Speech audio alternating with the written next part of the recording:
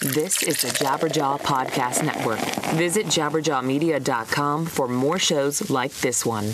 The Modern Vinyl Podcast combines the colorful conversations overheard at your neighborhood record store with insightful criticism that goes beyond the surface noise. Located at modern-vinyl.com and find them on your favorite podcast app by searching Modern Vinyl Podcast or through jabberjawmedia.com. Upcoming episodes include interviews with the likes of Jay Sum and Plumtree, along with discussions on the Vagrant Records catalog, their annual Record Store Day Awards show, and the conclusion of their Revisiting the Smiths series. Once again, located at modern-vinyl.com and as always, jabberjawmedia.com. Throwing around accusing me of molesting your daughter, Chris. You know I'm gay as hell. Bobby says Shamika was hardly more than a one-night stand. What? Daytime television has been stale forever. You are not. We need a new voice, and it's gotta be brutal. Corpse Grinder in the afternoon. Yeah, I guess I am. And your eyelashes is on fleek. You is cute, boo. And I think you should die. You are an idiot, and I hate your voice. Finally, a daytime talk show host who isn't afraid to tell it like it is. Your music sucks, and you're an asshole. Can you handle the truth? I just want to tell her, I'm just tired of her being fat. You're not supposed to agree with me, dip brain. Corpse Grinder in the afternoon with your host, George Corpse Grinder Fisher, weekdays at 1, only on the CW. I mean, I haven't heard a no from you guys, and I don't like anything about you.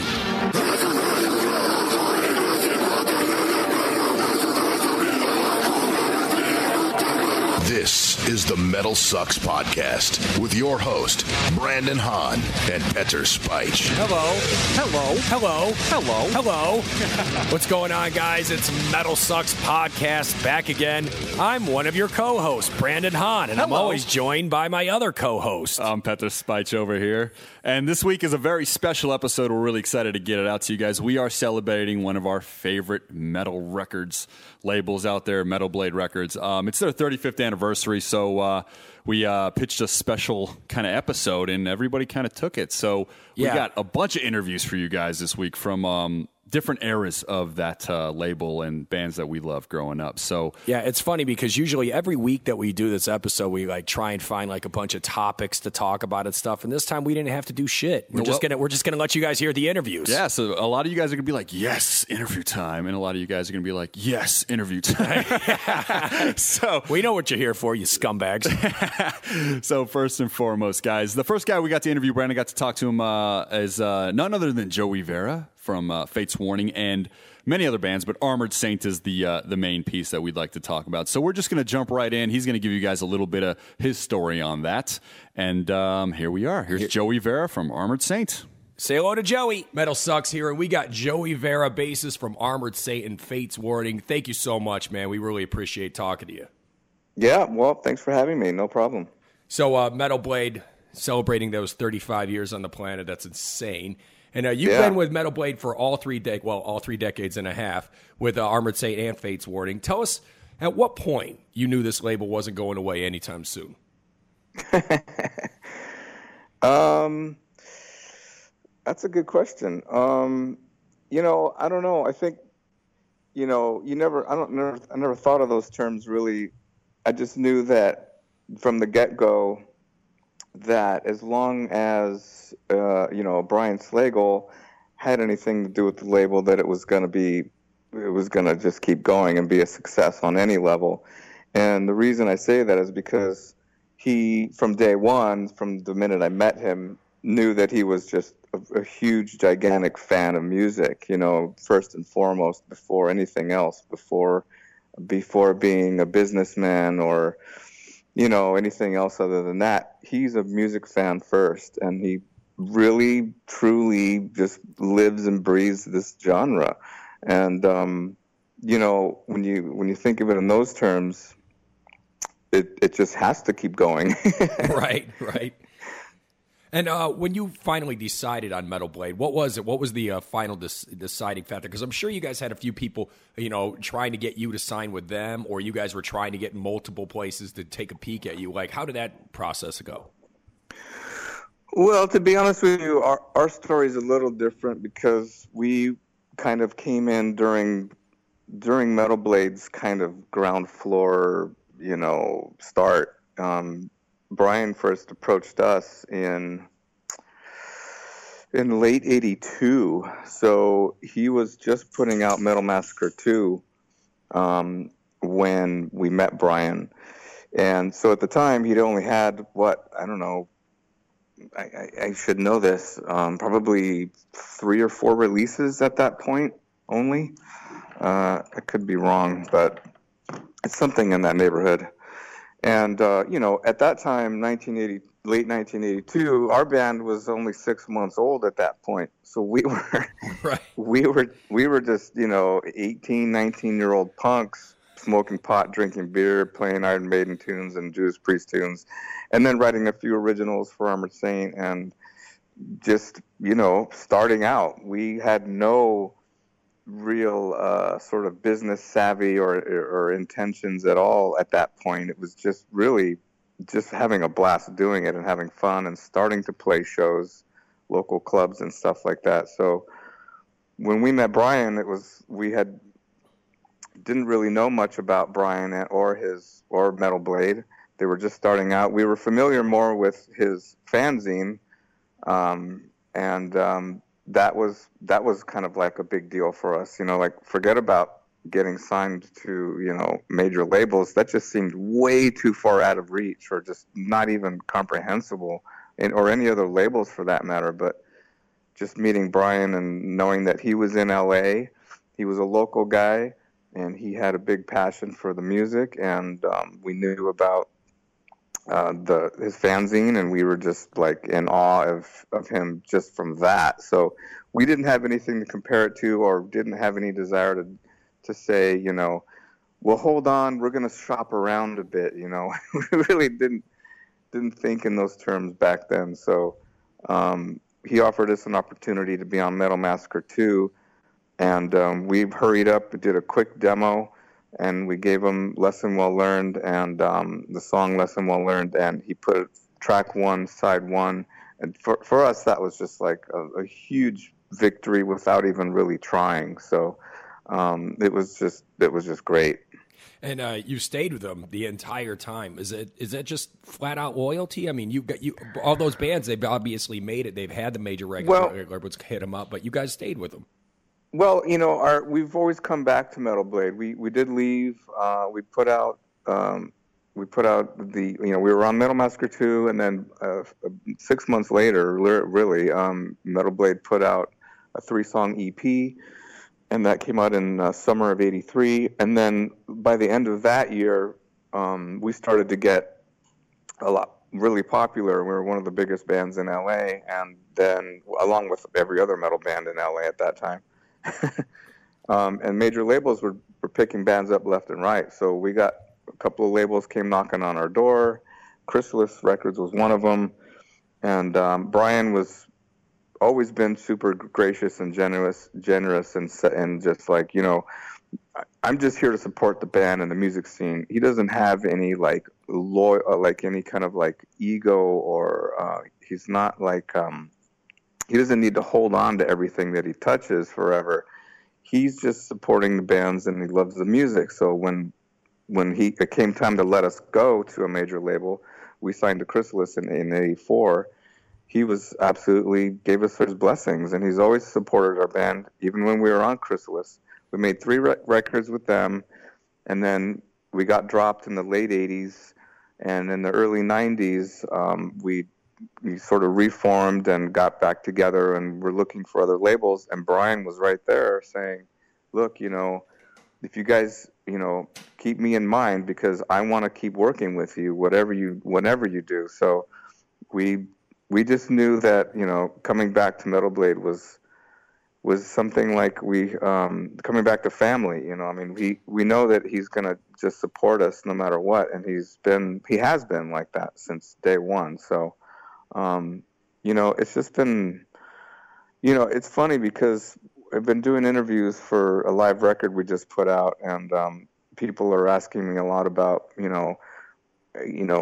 how long we've been together and how we're able to actually still do this at all, like regardless of where we are as far as a label goes. And I always come back to the fact that, you know, we're just astounded and humbled by this amount of support we get, not just from our fans.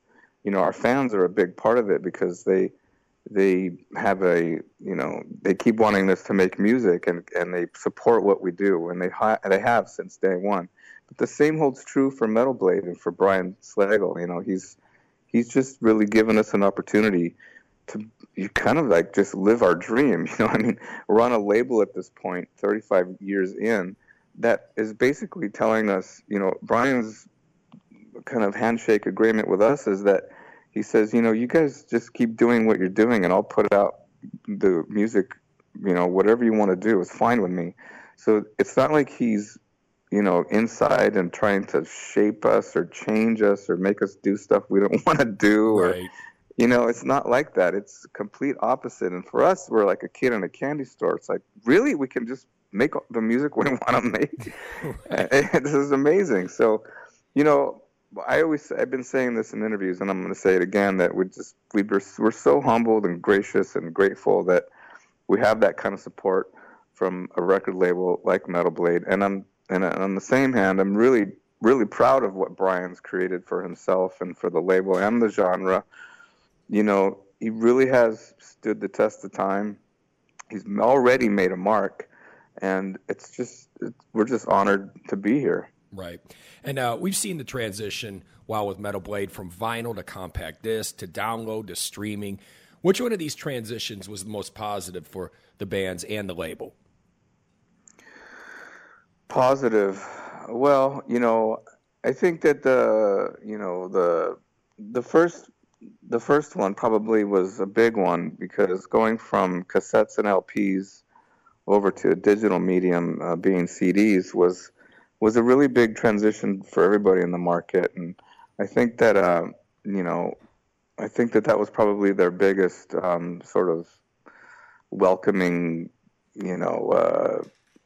situation with changing in media formats.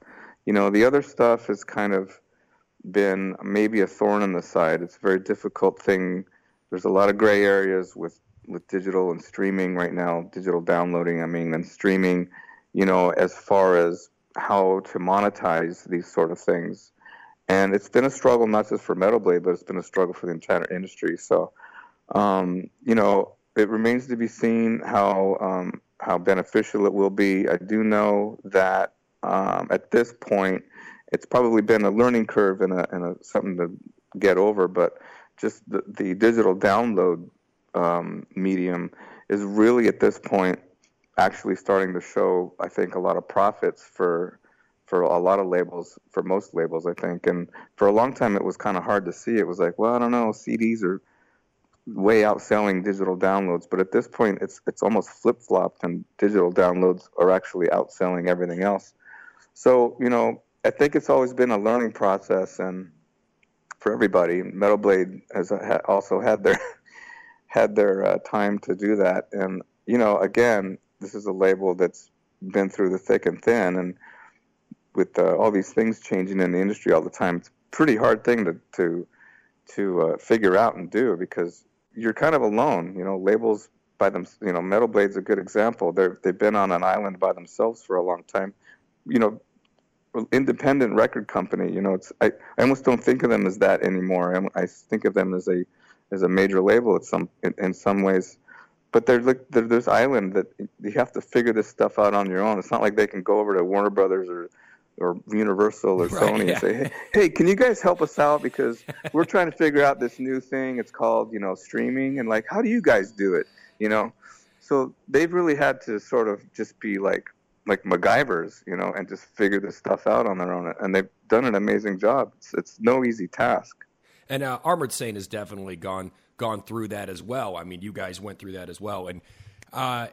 And being such an iconic band, especially in Los Angeles, and it's like there's so many metal bands that hail from there. What would you tell like a young person starting out in a band, like what the most important thing is to be successful in a band? Well, yeah, that's a hard question. I get asked that a lot, and I only really have kind of my stock answer. Okay. And that is really like, I think no matter what you do, and this kind of goes across the board with whatever you choose in life, and it's really the same for being in a band or being a musician, you really got to love what you're doing just for the art of it, for the sake of making music or being a performer, or anything. You really got to love what you do. You can't be misguided by some of these other things. I think sometimes people I meet, they have this illusion that being successful means you're going to be financially, set, or that you're going to be happy, with whatever, with magazine covers, or with, making a video or making a record, those things, it really is a tough business to be in. Being a musician is hard, and I almost think it's harder now than it's ever been. But, so I say, like, you just really got to love what you do and do it for the sake of making music and do it for yourself. You got to be happy with just you looking yourself in the mirror and playing in front of thousands of people. It's a great high. Don't get me wrong, but at some point you come off stage, Yeah, there's work that goes into it. Yeah. It's so you gotta love what you do. And it's not an easy gig. It's not for everybody. It takes a certain personality. The only way you're going to know is if you get out and try it. I just think that, get out there, try it, do your best, enjoy what you do. Don't stress on all the little things. I think people stress out on too many little things, and try to keep a big picture and focus. Yeah, and I think I understand what you're saying, because when you are doing something that involves art, creating something, especially something that you created yourself, and you want to get that out to the people, it is almost a competition with other people that are in the same situation that you're in.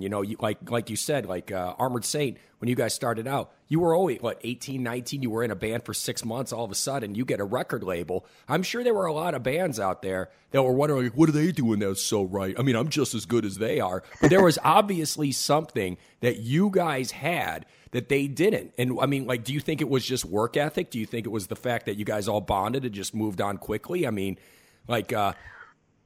Well, look, I'll be completely honest about this.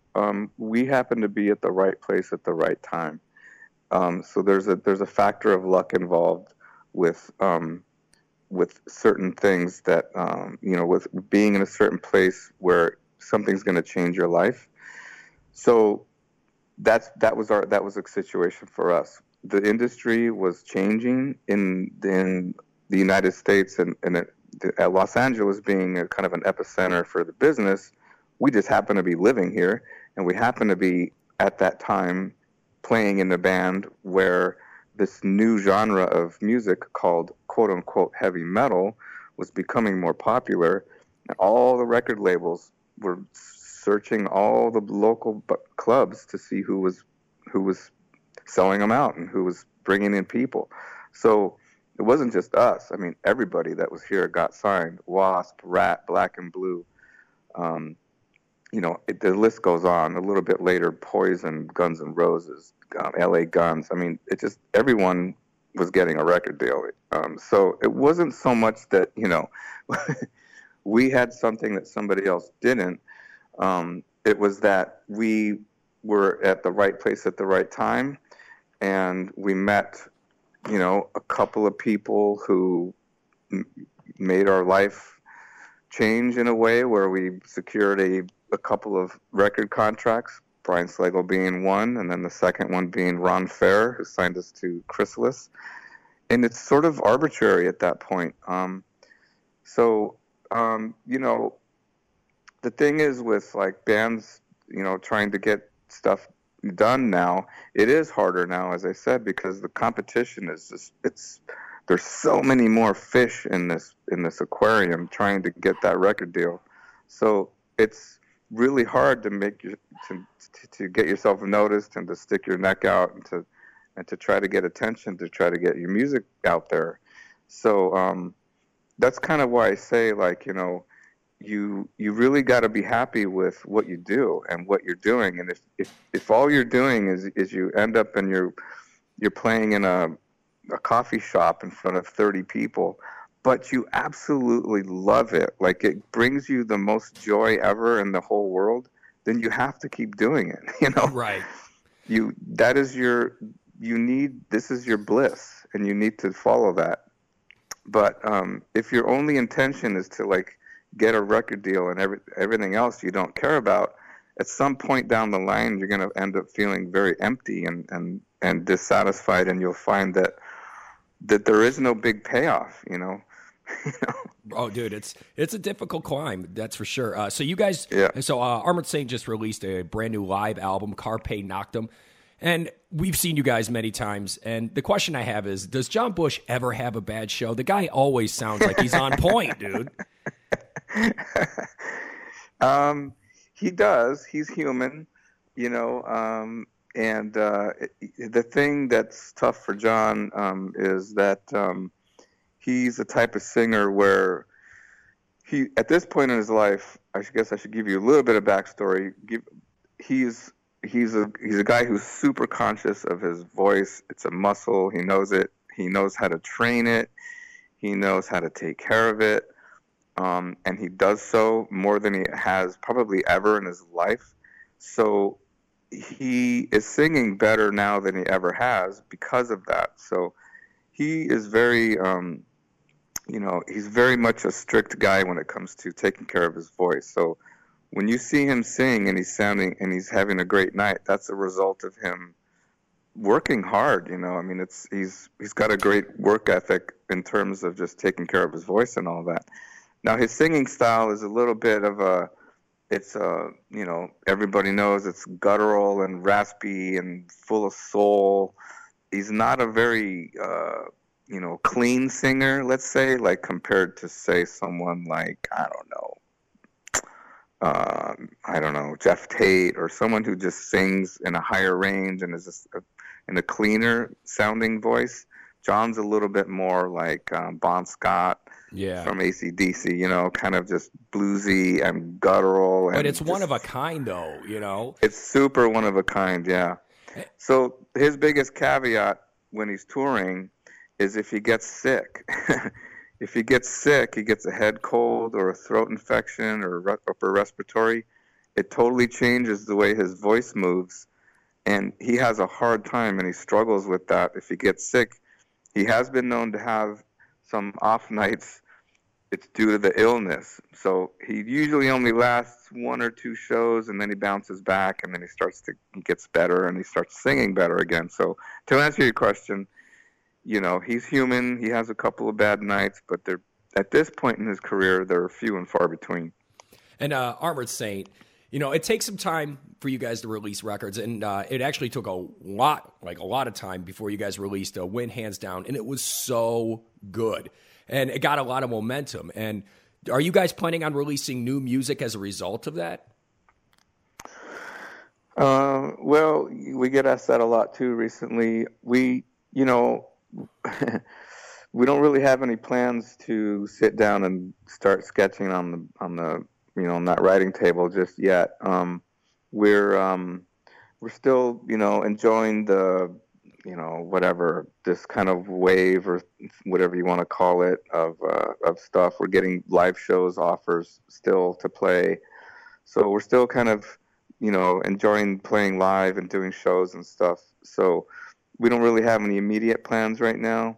The truth is that the way we've made each record in the past has always been, the recent past, I should say, not in the very beginning, but in the recent past, is that we just kind of wait for something really inspiring to get us to start writing again. It's never been a situation where we've had a schedule, like, okay, we're going to start writing the record in June, right, and then we're going to record in August, Lately, the schedule's been more like, yeah, John, I got a couple ideas. I just started working on. I was watching TV and something inspired me, and then I wrote this song. And hey, what do you think? And then I'll send it to him, and it's either yay or nay.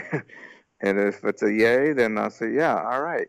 Hey, all right, what else you got? Oh, I got this other thing. And then it just starts snowballing.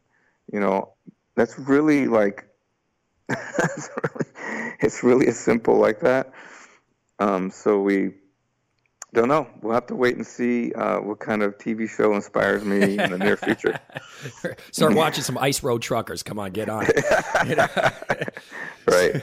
So with Metal Blade Records, well, a few more questions here. What is your favorite young band currently on that label?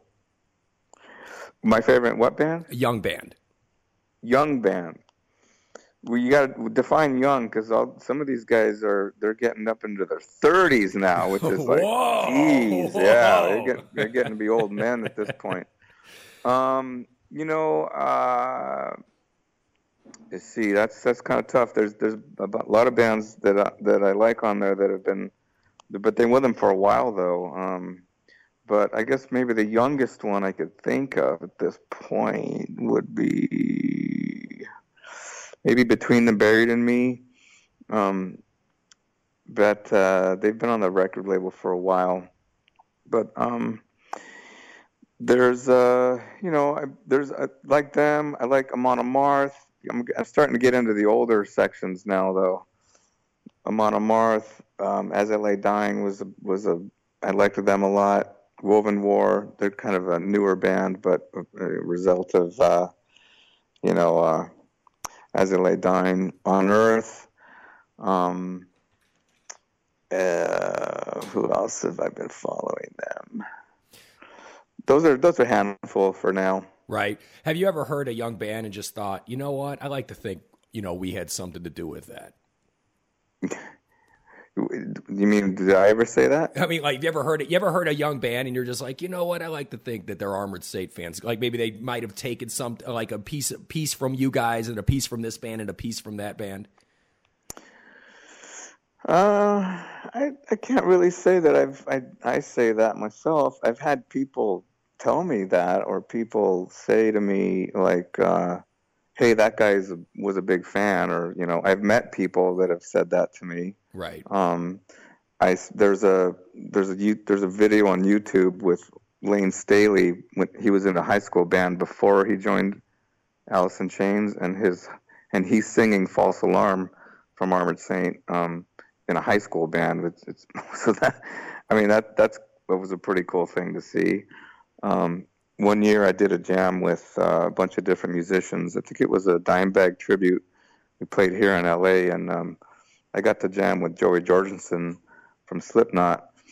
And in talking to him that day, he used to tell me that he grew up listening to Armored Saint, and he said, like Raising Fear was his favorite album from that era, and it reminded him of the summer of, reminded me of the summer of '87 or something like that.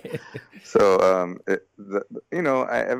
those kind of things I've been aware of, but it's not often I listen to a band and hear and kind of pick out things like, oh, that sounds like us. I can't really say that I've heard that really. Mm-hmm. And last question, and this is an important one. Who the hell at the label pays for those stomach-turning cattle decapitation videos, and have you ever watched them? Well, Brian Slagle pays for them. Well, of course. It's his sick mind who signed them in the first place. Yeah, they're great. I mean, I did some recording with them, doing some I don't know, they were doing some live stuff or something, and those guys are super over the top, and I love their sense of humor. The whole sort of twist on vegetarian zombieism. It's great. I love it. Super cool guys too. So that's another great band on the label. I mean, there's so many unique and great bands that are on the label, it's been really cool thing to see that they've taken this genre and there's just so many subgenres within it, and Metal Blade's basically been able to support and get their hands involved with all of it. So Yeah, it's all good stuff. It's all sick, and it's all good heavy metal. Excellent, man. Well, Joey Vera, Armored Saint, Fates Warning, once again, thank you for calling in to the MetalSucks podcast. Once again, Armored Saint's got that new live album out right now, Carpe Noctem. Go out there, pick it up. You definitely won't be disappointed. Joey, thank you so much for calling in, man. We really appreciate it. Thank you very much. This pleasure was mine. Thank you guys for everything.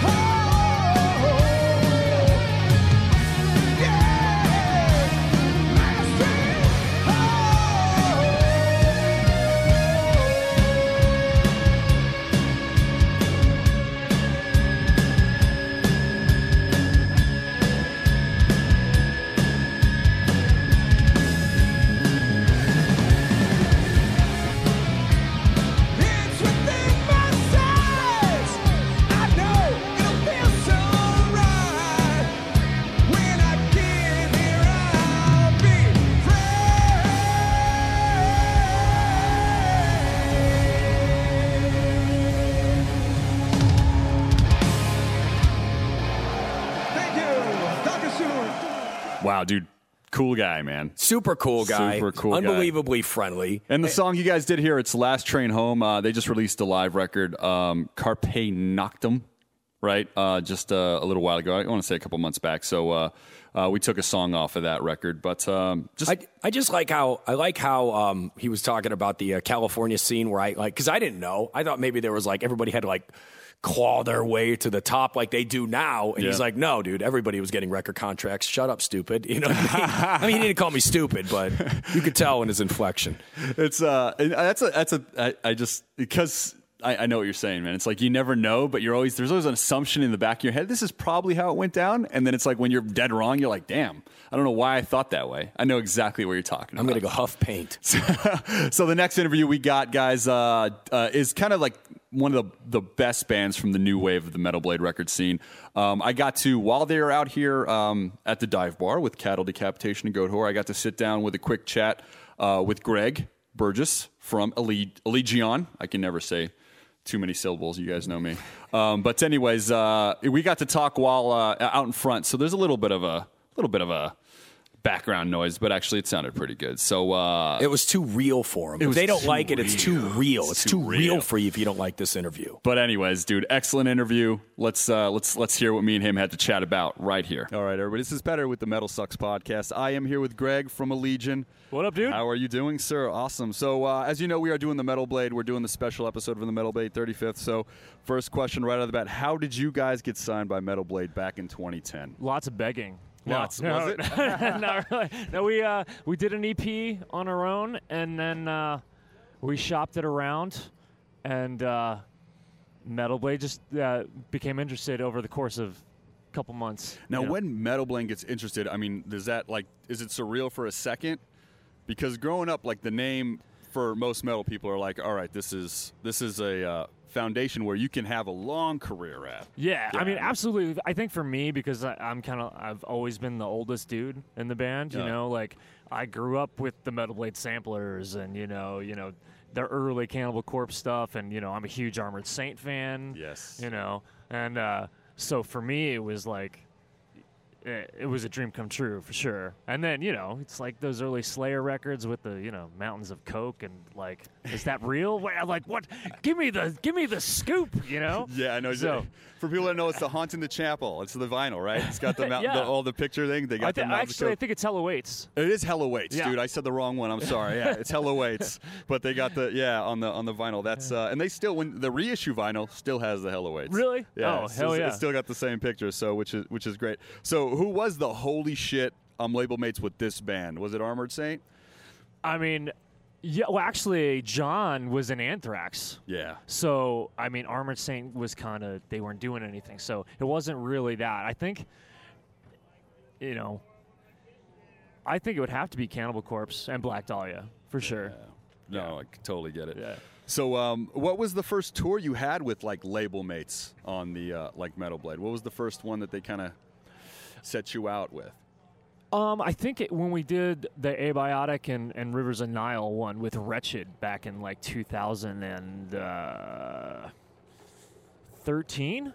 I think that was the first time. I mean, because we'd been on Metal Blade for a while, but we had been struggling to get tours. So that was the first time I think we went out with label mates.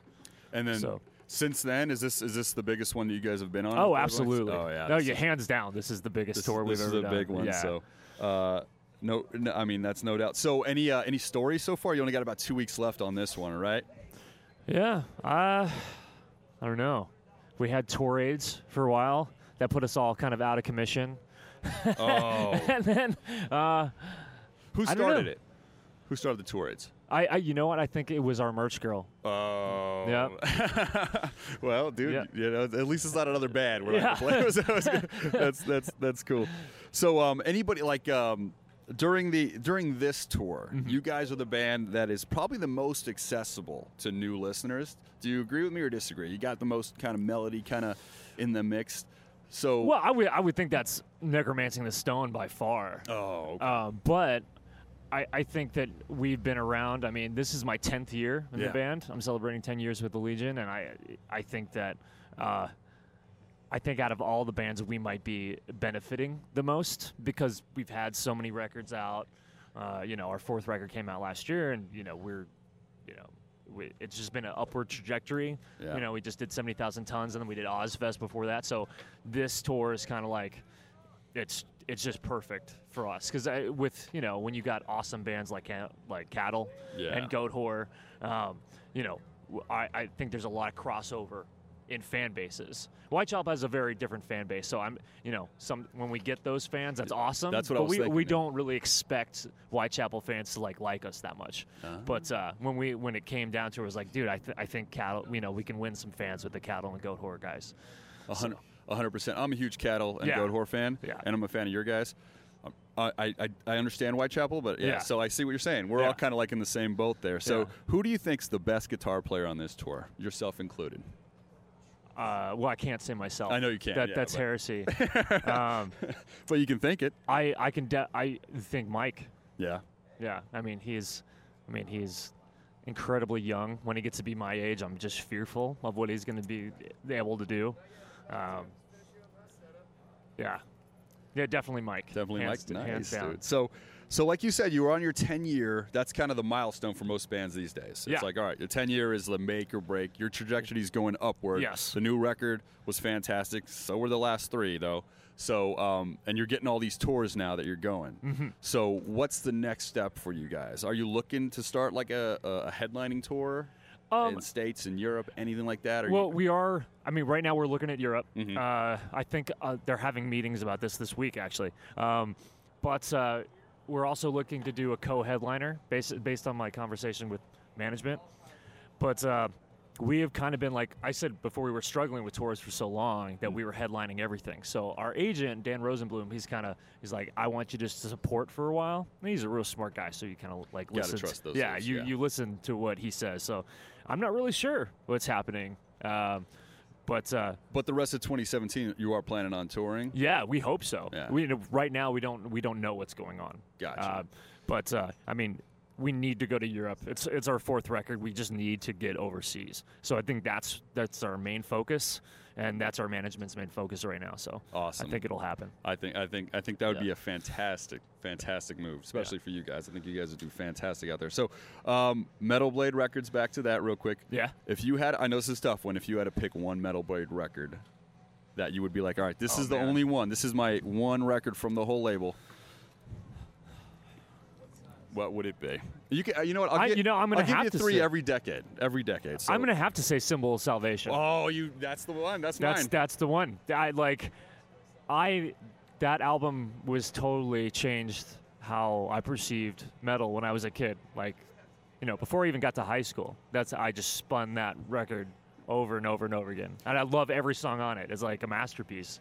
It's funny you said that because we take a lot of flack for John Bush era Anthrax being our favorite. Oh, it's my favorite. It's your favorite too, right? Yeah. I was just about to say that because when you said ssymbol, I'm like, he's got to be a John Bush era. I am a devout John Bush fan. I have no problem with Belladonna, but I think John Bush is just. I just think he's. Can you imagine more talented worship music with John Bush on vocals? Oh, I think it was amazing. It was amazing as it was, right? Yeah, exactly. With John Bush, it would have been that much better. It would have been their finest hour. Yeah, because that record was flawless. I'd be very interested to see what For All Kings would sound like with John.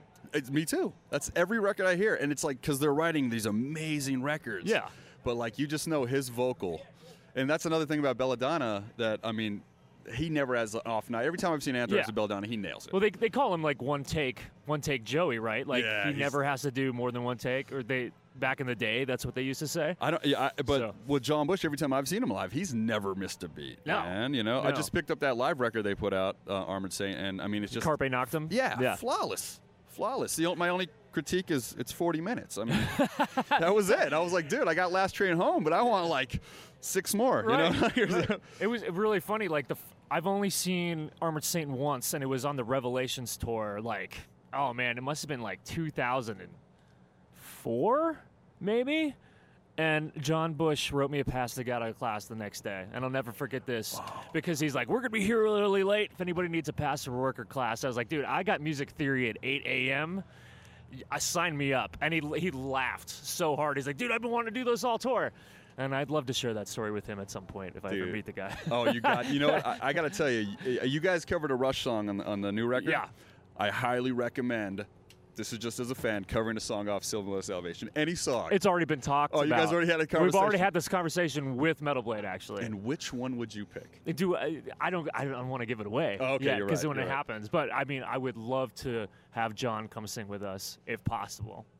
Got when we do all the people to make that happen. Yeah. And I mean, I know people that are listening right now are as excited as I am to have that moment happen. But that would be amazing. Yeah, I mean, nothing's set in stone, obviously, but fingers crossed because he is like for me, John Bush is kind of like he's timeless. He's kind of like a lot of people say like Rod Stewart is like the best like rock singer of all time because he's got kind of that really raspy bluesy voice. Yeah. And for me, it's John Bush is. As for heavy metal, he is my Rod Stewart. Mine too. It's awesome because whenever people are like, "Who's the greatest metal vocalist of all time?" I always want to say John Bush, but they'll throw Dio at me, and I'm like, I can't argue with you. No, right? I can't argue with the Halford or the Dio, but for me, it's John Bush. Yeah. And I always try to tell people, look, man. I was born in the 80s. Yeah. When Sound of a White Noise and when Symbol of Salvation and Sound of a White Noise came out, that defined how I wanted to hear my voice. Right. Right? Yeah. So, dude, and you can't say a bad word about Sound of White Noise either. It's amazing. Not a bad. Dude, I'll tell you right now, I stand by every one of those records. Yeah, Stomp 442. We Come For You All was amazing. Yeah, We Come For You was amazing, and Volume 8 was amazing. Volume 8, I wore that out. I had to get 2 copies of Volume 8. So, and out here in Vegas, Paul Crook actually plays at the Rock of Ages show. Oh, that's awesome. Every time and now I think he's on tour with Meatloaf, but every time I see him, I'm like, because I know he didn't do the actual record, but he was in the band at the time. I'm always asking about Volume 8 questions. He's like, dude, nobody cares. And I'm like, I care. That's not true. There are some of us that care, Paul. Truly, man. So, yeah, that is, but the symbol is out right when you said it, man. You saw the joy in my face. Yeah. That is the, to me, top Metal Blade record of all time. Yeah. But I also think it's one of the most top records in metal, period. Yeah. And it was really funny. Like the first time I ever met Brian Slagle, that was my big question. Was like, hey, Hellraiser 3, when Armored Saint gets murdered in Hellraiser 3. Yeah, oh yeah. I'm like, I want to talk about this. Let's do it. I remember 2 things about Hellraiser 3 because when it came out, it was like 93. Yeah. There was boobs and there was a sex scene where I was like, that chick's hot. Yep. And Armored Saint got killed. Yes. In that scene, actually, when they all came out at the end, was pretty good. And that, dude, you know what? I got to revisit Hellraiser 3. It still stands up as like a good slasher film. Yeah. I got to tell you, when I revisited Hellbound, Hellraiser 2, I liked it, but the fact that he kind of had his moment, Pinhead had his moment where he was like sad, human. Yeah. I was like, I didn't like those. It was too early because in Hellraiser 3 he came back strong, man. Yeah. But yeah. But anyways, Armored Saint, Hellraiser 3. If you guys haven't seen that, it came out in '92. Check it out. If you don't own Silver of Salvation, you're missing. Buy it right now. But the other record you need to buy is the latest from Allegiant, Proponent of Sentience. I can never say it right. Say it right for me. Proponent for Sentience. Thank you so much. Oh, I completely blew it. It's got Speed from Soilwork on a song on there. Like I said, if you guys like Rush, they killed a good Rusher cover on there. But the originals is where it's at. Yeah. And the fact that you thank you for giving me a 70-minute record because for me, when I get a record. Like I said, with this record, the latest one you guys did, I broke it down to 6 songs so I can absorb it all. Yeah, I know it's tough for people. It's a lot. It's a lot for people to take in, but at the same time, no one's making you to listen. You don't have to listen to start to finish either. You know. I don't. Maybe it's my brain, but I don't know how someone can listen to a Meshuggah record from start to finish and absorb it all. Right. So much is going on. There's I always a lot of, break it up in like 4 songs at a time, you know? Yeah. And I think a lot of metal bands are like that with me. I don't know. Are you one of the guys that can go all the way through and listen to everything? There are certain albums that I can, but for the most part, it is very... It does have to be sectional. Yeah. Because, I mean, I guess it's on your drive. Right? Yeah, that's what it is. That's mainly when we're listening to music, I think, is when we're driving to work or whatever. So you have to have it sectional. And that's what I'll do is I'll go back to the 4 songs and be like, let me absorb these 4, man. Yeah. Because otherwise, if I just keep going through, I think with any music, it's going to tend to get lost. Yeah, you're going to miss like an amazing track 11 or something. Right. You know? So that's how I am with Tech Death in general because you're listening to it, you're really burning calories, right? Yes. Because it's so dense that you really have to like delve it like track by track to really get everything out of it. I that you need 100% to. agree. Like with a band like, and I know it's not a Metal Blade band on this episode, but like Origin, like you gotta listen to like 3 or 4 and just but if you just go through even Cattle Decapitation. Oh yeah, I mean that's a big one for me where I'm like, let me break this down in some and let me really get to the songs, because then like to me. I mean, you just get those deep cuts that you're like, that's the one that's my favorite now, you know, rather than, well, I can't watch their videos, but I can watch your guys' dude. One view. You got a weak stomach? Yeah, that was a question we asked. Like, we asked somebody else. We're like, dude, who pays for those Cattle Decapitation videos? Those things are amazing. But anyway, so Greg, man, it's been a pleasure to meet you. Dude, thank you for having me, amazing. man. I can't wait to see you guys later on tonight. Guys, come get their new record. It is called Proponent for Sentience. Boom. There you go. My accent doesn't let me say that. It's my European tongue. Sorry. Anyways, and catch them on this tour, guys. Like I said, it's going on for 2 more weeks, I think. Yep. The 17th or something. I'm not sure. But it's with Whitechapel, Cattle Decapitation, Goat Whore, Allegiant, and Necromancing. Necromancing the Stone. Guys, awesome tour. So thanks again. Thanks, guys. Bye. Thank you.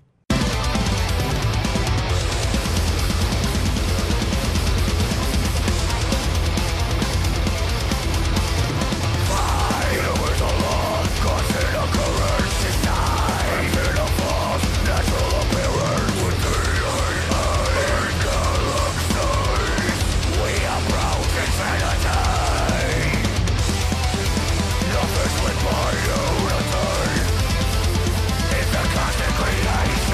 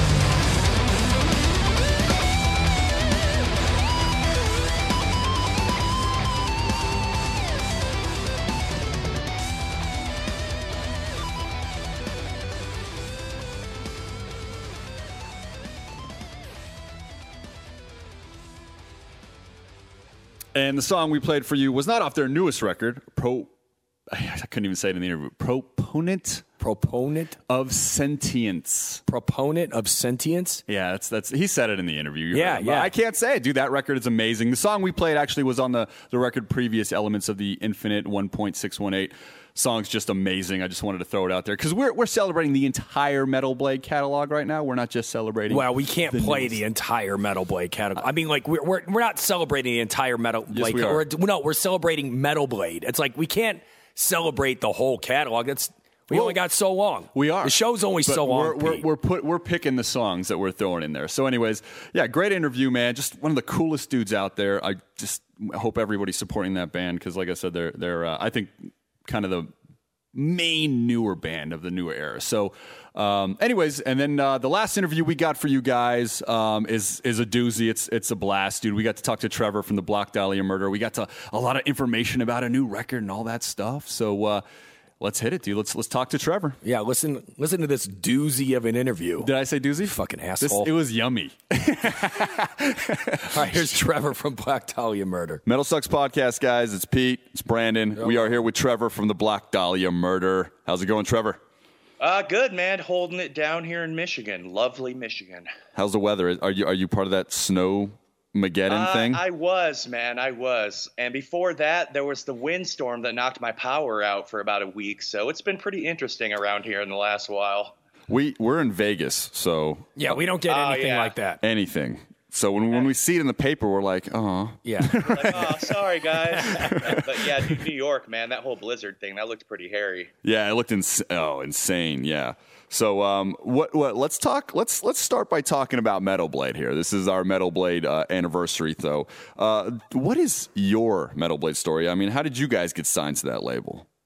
Well, I mean, Metal Blade is one of the labels I've been following since I was a kid. You know, I knew who Brian Slagle was since I was like 13 or whatever, and you know, getting into Cannibal Corpse and Broken Hope and Immolation and all the stuff.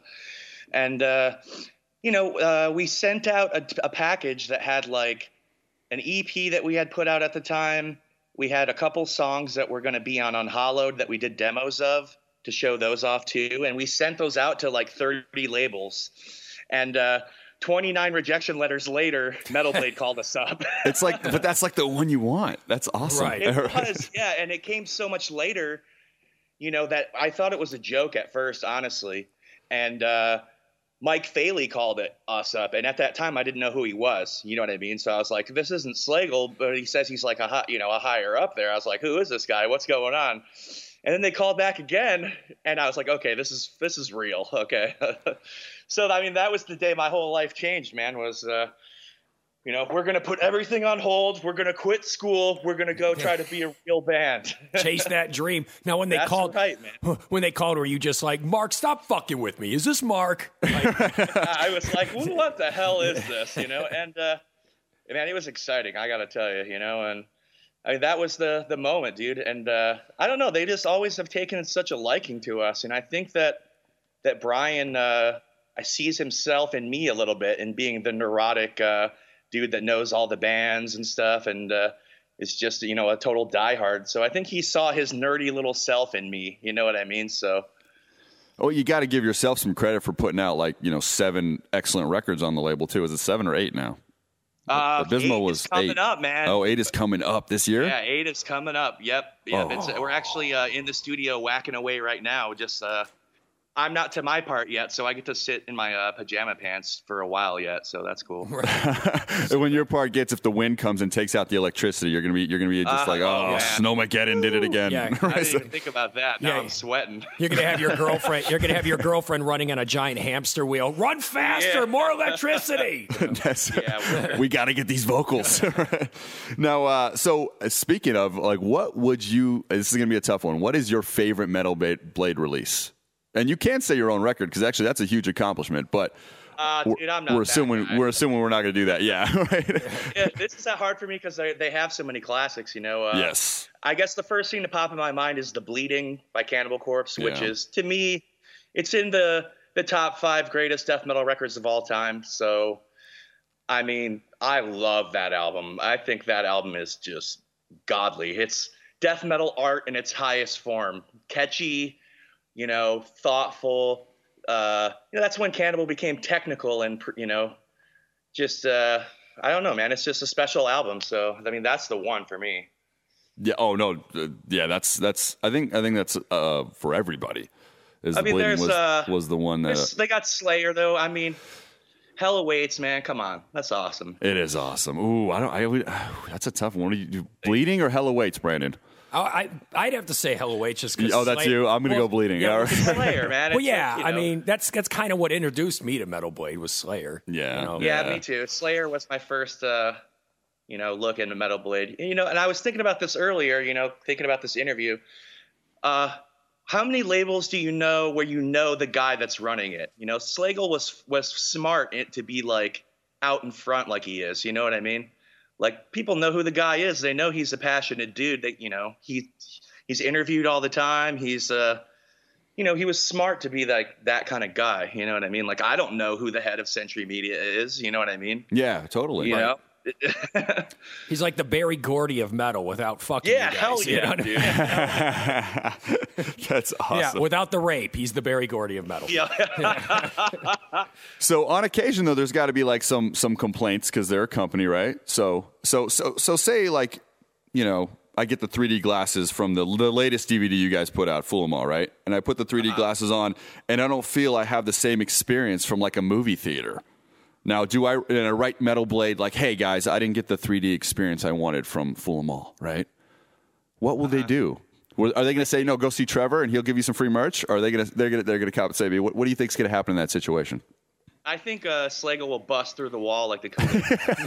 Exactly, and say, "Here's some new 3D glasses." Yeah, it doesn't get more 3D than actual 3D, Yeah, and it's the old school 3D glasses too, the red and the blues. Oh yeah, it was. Yeah. He's going to bust through and he'll be red and blue. Dude, I just want a 3D documentary on Metal Blade like that. Do you remember Smell-O-Vision? Do you remember that? Oh, God. It was like Married with Children did like something. I went to 7-Eleven. I think it was like Simpsons. Simpsons did it? Yeah. Do you remember that, Trevor? I remember the term. It sounds like something that Weird Al would do, Right. Yeah, you'd like watch the TV show and then you would scratch something and you'd smell rotten egg. Yeah. It was great. It was fantastic. So anyways, let's go to the Black Dahlia murder, which, I mean, we're all excited that a new record is expected this year, all that stuff. Let's talk a little bit about Abysmal, the last record, which was phenomenal, by the way. But Receipt, that song off the last record, it is like the manliest song about suicide since Pantera's Suicide Note Part 2. Where were you mentally when you penned those lyrics? I was actually in the midst of a terrible writer's block, and I was kind of in a state of panic and just feeling, it kind of the pressure mounts with every album, I think, a bit more. And I always have this point where I'm like, oh shit, I'm done. I don't have any more horrible things to say. I used every terrible word there was 100 times, and I have a little freak out. And Receipt came from a place of genuine darkness, and it was a very cathartic song. And Abysmal was written, the song was written kind of in the same breath, you know what I mean? And once I got those songs out, I was like, that felt good. Right. Yeah. And it is dark, and I realized that there's so many lame suicide songs, you know what I mean? There's so many lame ones. But there's a whole genre called indie rock. That's pretty much it. Yeah, I'm with you. Yeah, Third Eye Blind, I knew it was kind of a risky thing, and I knew it was super played out, but I just thought, I don't know, it just, it came from a place of realness, and I thought maybe somebody could relate to it, And I thought maybe as an opener it'd be kind of a different move too, you know what I mean, than kind of like the weird ballad stuck halfway through the album that's usually about suicide, or you know what I mean? Oh, I think it was phenomenal. Yeah, it was great. And as an artist though, like when you do get that writer block, I mean, that has to fill you with genuine fear, right? I mean, dude, it's my everything, man. I have every egg in my life is in this basket. I have no plan B. I have no savings. I have nothing. You know what I mean? Like. So, I mean, there's a lot of pressure, and a lot of it is good pressure. You know what I mean? Like, I feel like, wow, the fans have spoken. They like this song. They like these lyrics, to a different song. I've tried to pay attention to that kind of stuff and, in a way, give them what they want and kind of feel out what they like the best. And it's usually the most macabre, the most fucked up stuff I can write is what they seem to latch onto, you know. So I keep that in mind for sure. Right. And Trevor, I'm going to get really real with you for a second here. So Pete wrote out the questions, and this is a question. He goes, it's dark. Yeah, he's like, read number 6, and I'm like, okay, and then I'm like, what the fuck, Pete? So it's a good question, Trevor. Ignore him. Lay it on. Yeah. So he goes, this is what he writes. He goes, if I ever take my life, I have decided that Receipt is the motivator, and last song I would listen to. And he goes, what song would you listen to before you take your life? God damn, yeah, that's a good question. That's a far cry from how's the tour? You know, it's just.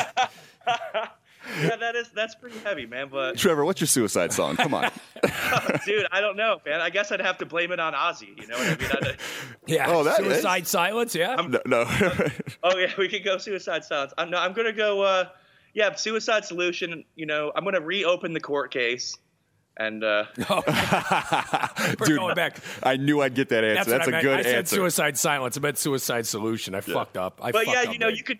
I guess in a way, Suicide Silence. You know, you could go with that too, right? The whole band. The whole band is a. That's a bad way to. Right. So I'm sorry about that, but anyway, so now a lot of the death metal guys and black metal guys, I'm sure you noticed, they're going country.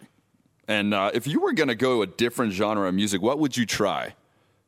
I'm a punk guy, man. You know, just as much as I like death metal, I've come up in hardcore and punk. You know, honestly, around here, there wasn't just like an isolated death metal scene, at least that I could find, for us to kind of, you know, come up in at all. So we were just playing with whoever, man. And a lot of time it was like, you know, the early metalcore stuff that was like Prayer for Cleansing and Undying, and I mean those were like our hugest influence in the day. So, you know, we started in the hardcore scene. You know, I have no bones, you know, revealing that. But so yeah, you know, I used to sing in kind of like punk bands in high school, and that's kind of where I cut my teeth. You know, so I could sing in a band like NoFX and probably be a very happy man. Oh, yeah. Right. And last we heard, you guys canceled some Canadian dates due to an emergency surgery. Everyone okay? Yeah, everyone's okay, and one of us isn't going to have kids. Oh, damn. That's some personal stuff. There was complications with it. I like how you said everyone's not going to have kids, and then you just left out a laugh. You're like, no legacy for you, fuckface. You know, oh, don't do that. It wasn't me, but you know, I don't want to have kids, but I also don't want to have the same complications as blank person had. Right. Man. Damn, dude. Canada understands why the tour was cut then. They're fine. Canada is so nice, dude. We've screwed them twice now, and they're always just so nice about it, you know? Yeah, they're like, here, take our free health care. Yes. Oh, it would have kind of worked out there, yeah. So, and then new record, anything you want to say about the new record? Is there a producer lined up? Is there anything? Oh, man, I mean, it's all happening, dude. Everybody's in, you know, like it's all planned out. The drums are almost done now, so the guitar phase will start soon, but I don't really want to spill too many beans about it. This is pretty much the most I've said about it to this point. Like, no, that's totally cool. But did you guys get a permanent replacement for Ryan, or? Yeah, we actually had Brandon Ellis join the band a while back, and the news about that's been kind of slow in getting around, actually, but and we haven't taken photos with him too, which is another thing. So we have appearances coming up with these old flyers, and it's been kind of confusing for fans, I think. But yeah, he's been with us for a long time now. Basically, the way that whole thing unfolded was Ryan told us he was going to step down, and he gave us about a year and a half to figure things out, which was about the coolest thing you can do as a member that's leaving the band. You know, he did everything in his power to make things smooth. He actually chose Brandon to replace him, you know, and he said, this guy can do it. This guy can, you know, probably do the job better than me, is what he said, you know, and we were like, wow, fuck. So, that is, you know, we started talking to Brandon, and he had a year to learn everything, which, you know, he didn't need. He's like a prodigy, you know, so by the time that he stepped in the band, I mean, it was perfect, you know, like he just came in and rocked it. So it's been, you know, the smoothest transition, and there's no bad blood with Ryan at all. Like, he just needed a change, man. He left, literally drove from his child's birth to start playing with us the very first time. Oh, wow. So, yeah. That's dedication. You know what I mean? Like, it was, and also, you know, it put a shelf life on it right there. You know what I mean? Like, from that moment, I was like, we're only going to have this guy for a while. You know what I mean? So yeah. It was bittersweet, man. The entire time it was in the back of my mind, you know, and but we knew he'd have to go home. You know, he did the best he could. He was a great dad. Like, I saw him doing, you know, going above and beyond to be a good dad while he was out on the road. And, you know, it was just time to go home, man. And I think that the grinding of tour just got to him. And, you know, I think most people that have left the band, that's why, man, because how much camping can you take is really the bottom line. You know what I mean? Like, how much can you operate on little sleep and how much can you stand camping and being filthy? You know what I mean? Yeah. And you guys tour, like, I mean, on average, how many dates a year? Like, and did you guys do like 200 or something? Yeah, we'd normally do 200. It's kind of slowed down a little bit. I think that the popularity has afforded us a little more time at home because, you know, we can create a little anticipation now. Whereas before we would do, I think the longest was like 11 weeks straight where we just did like 3 tours back to back. You would just end one and drive to the beginning of the next, you know? Yeah. So we hit it hard. I mean, our philosophy basically since day one has been, there's no saying no. Like you can't have another priority. There can't be something that stops you from going on tour with us. Like if you're coming in the band, like you are saying yes, and there is no. Like if there's an opportunity to be had, we're taking it. You know, like that has been the credo of the band this entire time. And I think that that's been a lot of the success, you know, it's just the diehard commitment and, you know, just willingness to do it, man. You know, we just never have wavered in that, you know. And is that one of is that like the glue that binds pretty much? I mean, you know, was that like a prerequisite right when everybody got together? Like, look, we are doing this. If you cannot, I'm sorry. You know what I mean? As soon as you got that Metal Blade contract, you're like, this is 200 Well, dates I mean, that definitely helped, you know, solidify it. But I mean, I think I was the guy that really brought that idea of we are going to get the fuck out of here into the band. You know, I was the last one to kind of come into the band, really. They were, you know, looking through singers and stuff when I came in. And, you know, I'd like been on a really bunky ass tour with a previous band and just got a taste for it, you know, and it was just so exciting, you know, even though it wasn't successful by any means. But all I wanted was to leave town and be received by someone on the other end. You know what I mean? Like that just seemed like a dream because we were nerds here, man. You know, we were nerds in the scene. I don't think we were taken seriously by the people here at all. So, you know, we wanted a fresh platform for our music to be heard, you know, without some kind of judgment, you know. So that was a really big deal. And it's, you know, so really once we got signed and stuff, it just gave us the vehicle to do what we wanted. And honestly, part of it was literally the vehicle that Metal Blade helped us get, because that was one of the things that was holding us back then. You know, we're driving to shows in 4 cars and shit like a bunch of assholes, you know? Right. We'll meet at the venue. Meet at the venue. Like the Blues Brothers or something, you know what I mean? Just like... Yeah. I remember just like sitting in a car full of drums and stuff like that. And, you know, the first couple of times we left town to like go to Indiana and shit, it was the same thing, like a train of Saturns, you know? Saturns. Whoa, you're going back. You know, and it's funny because you were talking about, you know, being nerdy and just kind of how no one really took you seriously. But don't you think that's one of the things that kind of helped you stand out? Like more and more people were looking at you going like, hey, I'm like that. That guy's me. You know, like I'm going to give that guy a chance. Sure. Yeah, for sure. You know, I've realized that is, I think what draws a lot of people to the band, you know, is we were an alternative to what was out there in a lot of ways, you know, and, you know, I think people see us as an everyman band and they see me as the everyman. I'm literally proof that anybody can do this. I mean, look at me, dude. Do I look like I belong here? No, you know. So that's been cool. I think it's been refreshing to people and they just see how real we are, you know. At first, we didn't even want to be photographed because we didn't want people to know this is who we were. You know what I mean? Right. Like, it's true that it's been dividing. You know, some people just looked at us and were like, metalcore, or, you know, can't be true. No possible way these guys could actually like metal, you know, like. Right. Yeah. And it still divides us, you know what I mean? But, you know, I think every record we ran over a few more elitists that wear leather jackets and your patches and stuff.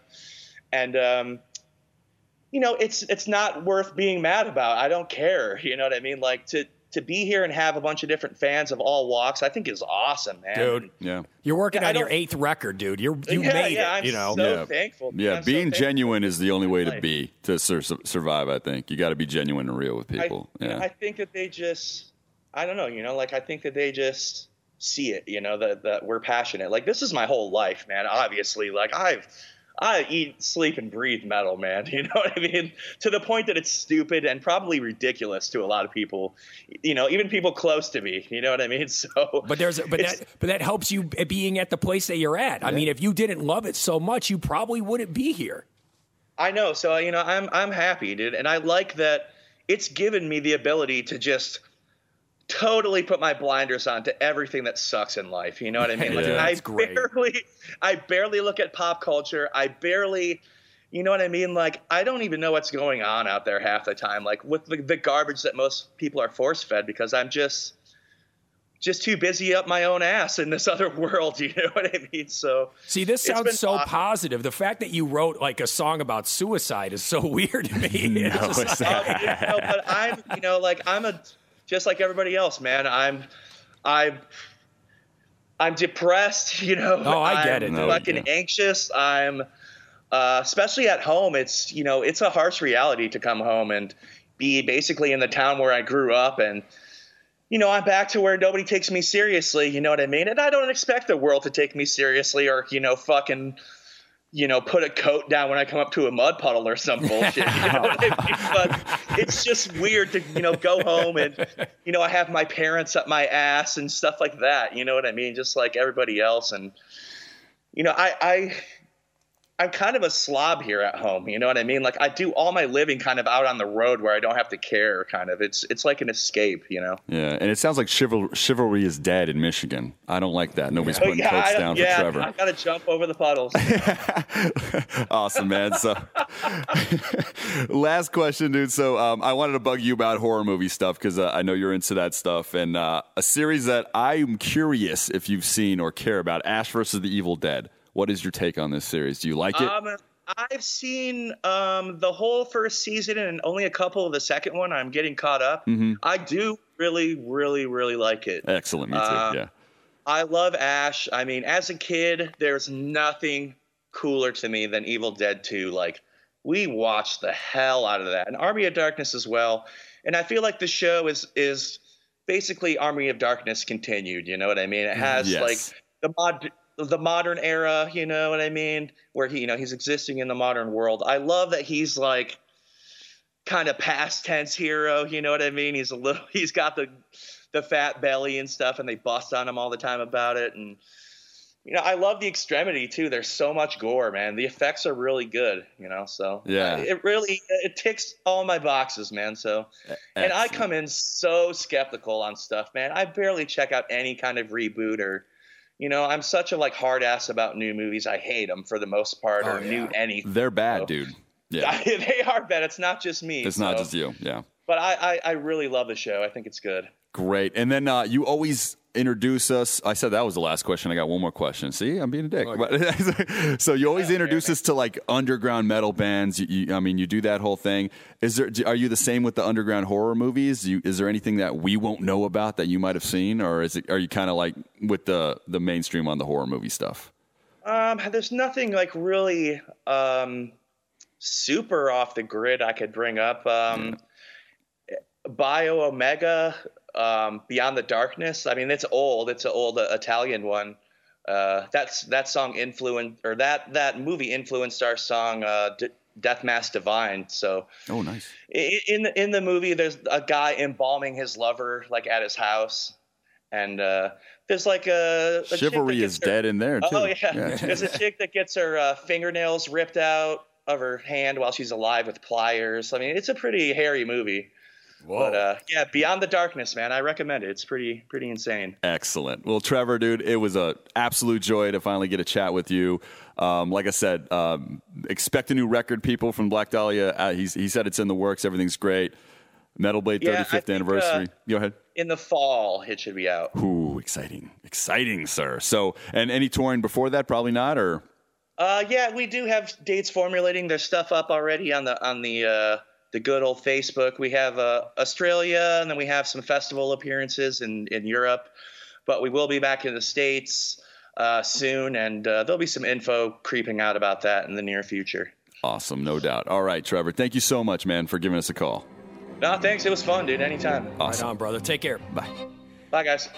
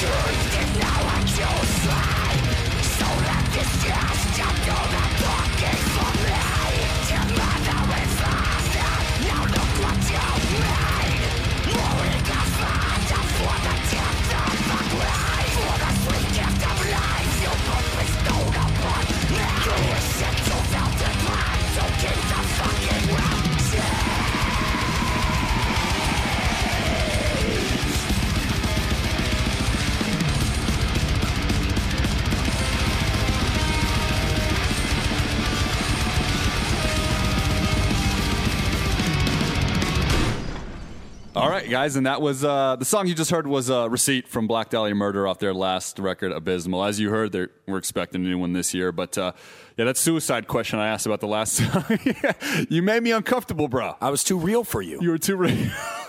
I keep it real. You could hear, like, Trevor was like, what the fuck are they going to ask now?